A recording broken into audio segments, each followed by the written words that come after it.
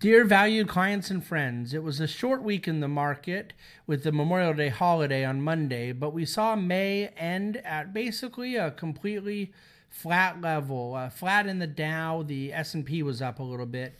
And then for this particular calendar week, we're down about 100 points or so as we go into Friday morning. Pretty substantive news this week, and I think some really good questions we addressed. So with that said, let's get into it. Just as way of executive summary, if you just want to listen to kind of our top 5 or 6 points for the week. Number one, while chances of a June rate hike are just 20% according to the futures market, this week's economic data was mixed. A July rate hike is now showing as a 51% likelihood, again in the federal funds futures market. Our thesis of the last few weeks is looking increasingly likely, but not guaranteed. No rate hike in June, yes, a rate hike in July, and then we suspect done for the year. Number two, it's tough to be short-term bullish or bearish on oil, as on one hand, it hasn't broken through $50, but on the other hand, several pieces of information are holding it in place, and no significant downside came with OPEC this week. Number three, there seems to be more and more openness to the possibility of a Trump presidency by institutional investors, which is a stunning development in terms of how they're pricing things. Number four, the market has been flat for over a year now, and of the 20 times that this has happened since the Great Depression, the average return a year later was over 9%. Number five, nothing indicates the need for a professional advisor, and nothing indicates the distrust people have had in this bull market like the drop in percentage of our population who owns stocks in some form or another from 2007 versus now. We'll talk more about this here in a moment. And number six, dividend stocks as the new bonds is our bullish theme this week. High beta emerging markets is our bearish theme. In the news this week, OPEC did not freeze current production levels of oil. No one thought they would. And they didn't cut production yet. No one thought they would. And oil actually moved higher after the non-event of their OPEC meeting. Saudi comments talking up oil really made a difference. But the OPEC meeting came and went, much ado about nothing. 2 polls came out Wednesday morning that show Brexit in the lead, a vote for Britain to exit the European Commission, and a composite of 6 polls has the measure passing by 44% to 41%. But there's still 15% undecided. This does contrast sharply where it was just 48 to 35, the 48 being those wanting to stay in the Eurozone, and that poll was only 2 weeks ago. Mario Draghi, the head of the European Central Bank, announced no changes in their meeting this morning in interest rate policy. The market response was reasonably muted throughout the day. And then Japan, again, has delayed a long-planned sales tax increase just based on their muted economic growth. In terms of core this week, our evaluation of China, oil, recession fears, and the election. With China, there was a very soft PMI report that came on Wednesday measuring their manufacturing data. Barely registered any advancement in manufacturing for the whole month of May. Their services sector, in fact, contracted a little bit. So the reports are consistent with the China slowing growth thesis. It's only controversial if one believes the growth will come to a screeching halt versus a measured incremental slowdown. But really no one believes the growth is not slowing. Chinese equities are not doing well, but this is really disconnected from the economic picture we care about. As mentioned, with oil, it hit up $50 a couple times over the last week, but was unable to break through that level. It also failed to drop much below 50. It's sitting around 49 now, even in the wake of OPEC's inaction, as we talked about a moment ago. From a recession watch standpoint, the real retail sales figure, the construction figures, new auto sales, and industrial production were all positive in May, above expectations. But the business spending number continues to be the cause for concern, and how company capital expenditures, what we call CapEx, goes in the months and months ahead, we think will determine the fate of our economy. From an election standpoint, I read a report this week from my friends at Strategic Research that referenced their monthly institutional investor survey, about 650 money managers.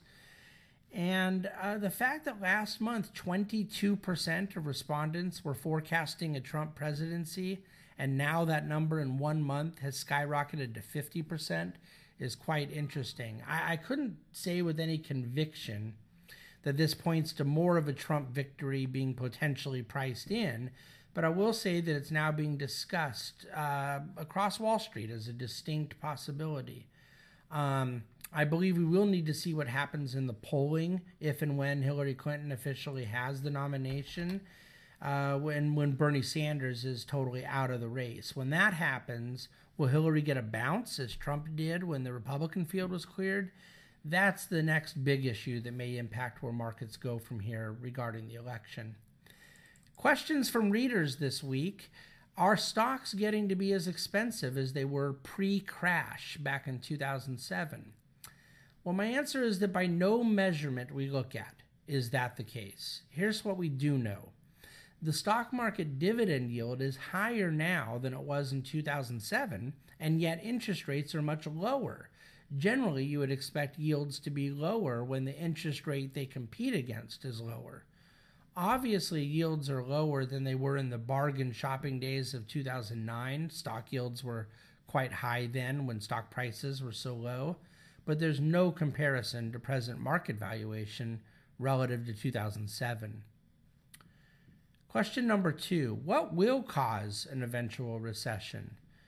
Well, our two favorite guesses in this current context, when we do end up with our next recession, as to what we think could cause it, is either, number one, the response of the economy to Fed interest rate normalization, if and when that finally happens, and then number two, global economic conditions slowing enough that tepid U.S. economic growth just proves too weak to counteract contraction around the world in Japan, Europe, China, emerging markets, etc. We should point out that neither of these conditions or catalysts are presently on the table, but when we do have our next recession, we suspect one or both of these circumstances will be at the center of it. Number 3, is this unprecedented to see the stock market be completely flat for a whole year? So, closing prices right now are basically at the same level they were a year ago. Well, my answer is that as my mentor Nick Murray pointed out, 20 times since 1930, the market has gone a year without a new high. And I would point out that this means 66 times we saw a new high made year over year. But the mathematical reality is 20 times in the last 80 plus years, the market was flat a year later, and the average return in those periods is plus 9%. Through May, what are the top performing and worst performing sectors in the stock market year to date? Through the end of May, the top performing sectors are energy, utilities, and telecom, each one being up over 13% year to date. The worst performing sector, in fact, the only one to be in slightly negative territory, is healthcare. Financials are just a tiny bit above 0% themselves. Deep end of the pool this week, where we like to talk about something a little bit more complex and kind of for the more sophisticated investor wanting a deeper dive into the economy. Fundamentally, we see the story of U.S. economic health over the next year being determined by its ability, the United States' ability, to decouple from the global economic challenges, which are simply unlikely to go away. The argument that the U.S. will eventually get pulled into the economic mud is that she doesn't have enough growth of her own to really separate from the pack. low, tepid growth will give into a global economic slowdown. We are most sympathetic to this view, seeing the impact of low oil prices on one of the nation's only growth industries of the last 8 years, energy, and seeing slightly weaker manufacturing. But however, from consumer spending to housing starts to financial banking health, there's plenty of contrary data out there. What isn't disputable is that the U.S. will get no assist from Japan or Europe or Russia or Brazil, and if Chinese softening becomes any worse than already anticipated, we think it will tip the scales into a mild recession. But U.S. ability to be separate from those global realities would be the best way to buck this, and for that reason, we're obsessively monitoring macroeconomic data here in the United States. This week's reinforcement of a permanent principle, we hold to the permanent principle that the decisions and behaviors of investors will always and forever determine their ultimate financial result. One of the great reinforcements of the need for improved investor behavior under the prudent management of a fiduciary and trustworthy professional advisor is found in what I'm about to share. But frankly, it also argues for why there very well could be a resurgence in equities in the next couple of years as well. And that is that too many people have not participated in the great recovery post-2008. And many could very well come back in. The chart in our written commentary this week shows 65% of the U.S. population of adults was in one way or another invested in the stock market, either through mutual funds or their IRA or 401k back in 2007. The number had been between 60 and 62% for a decade. Well, the number has dropped into the 50s in 2009 and still sits here today after one of the biggest bull markets of all time at only 52%.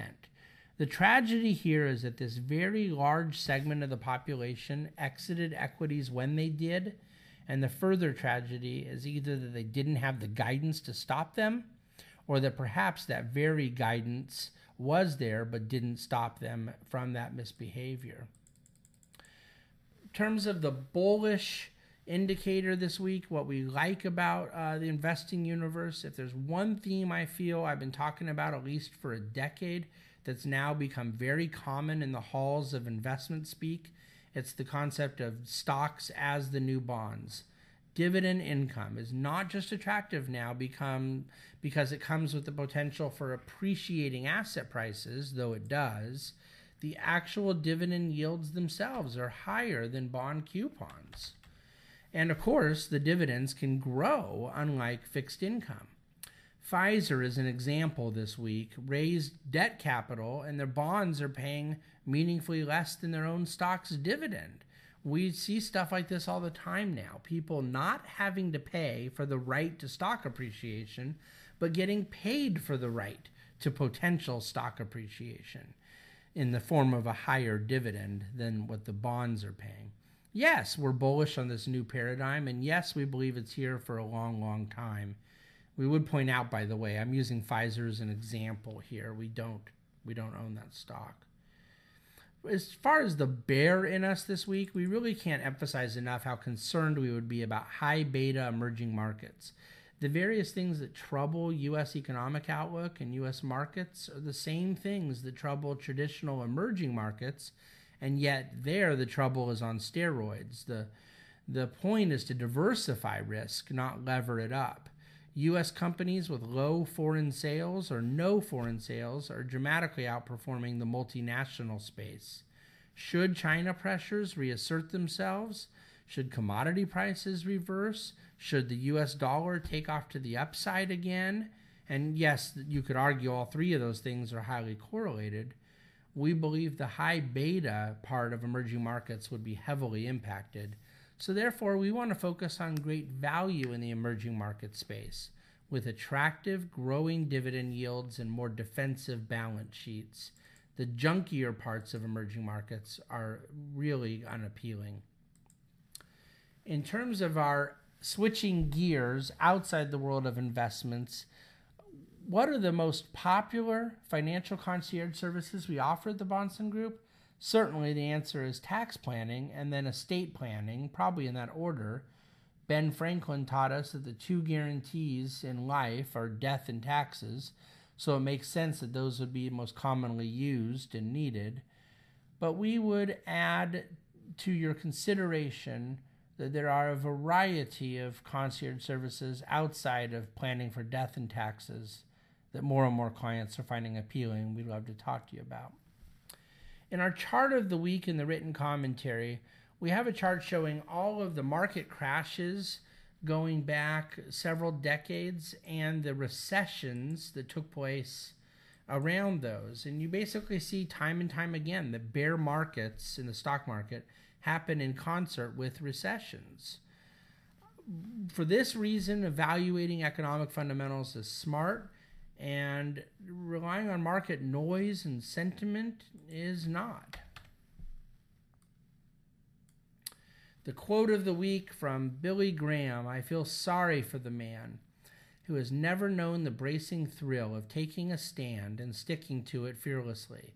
Moral courage has rewards that timidity can never imagine. Like a shot of adrenaline, it floods the spirit with vitality." The month of May was a normal month in the markets, some up periods, some down periods, some flat periods, and at the end of the day, the net result was slightly up, but there's a lot of questions coming into June. The odds still seem to us to suggest the Fed will not act this month, but there is a full court press going on to prepare markets that if they don't go in June, they will go in July. Data may very well change that, but I doubt it. It's so interesting to see, once again, how many of the laggards from last year in the stock market are the leaders this year, and vice versa. This is a heavy rotation market. The overall market not moving a lot, which is bad for index investors, but sections of the market doing well before other sections of the market replace them. We love you reaching out with questions or comments of your own. We hope that you will take advantage of that. And we just wish you a very, very good weekend. Thanks so much for listening to the Dividend Cafe podcast.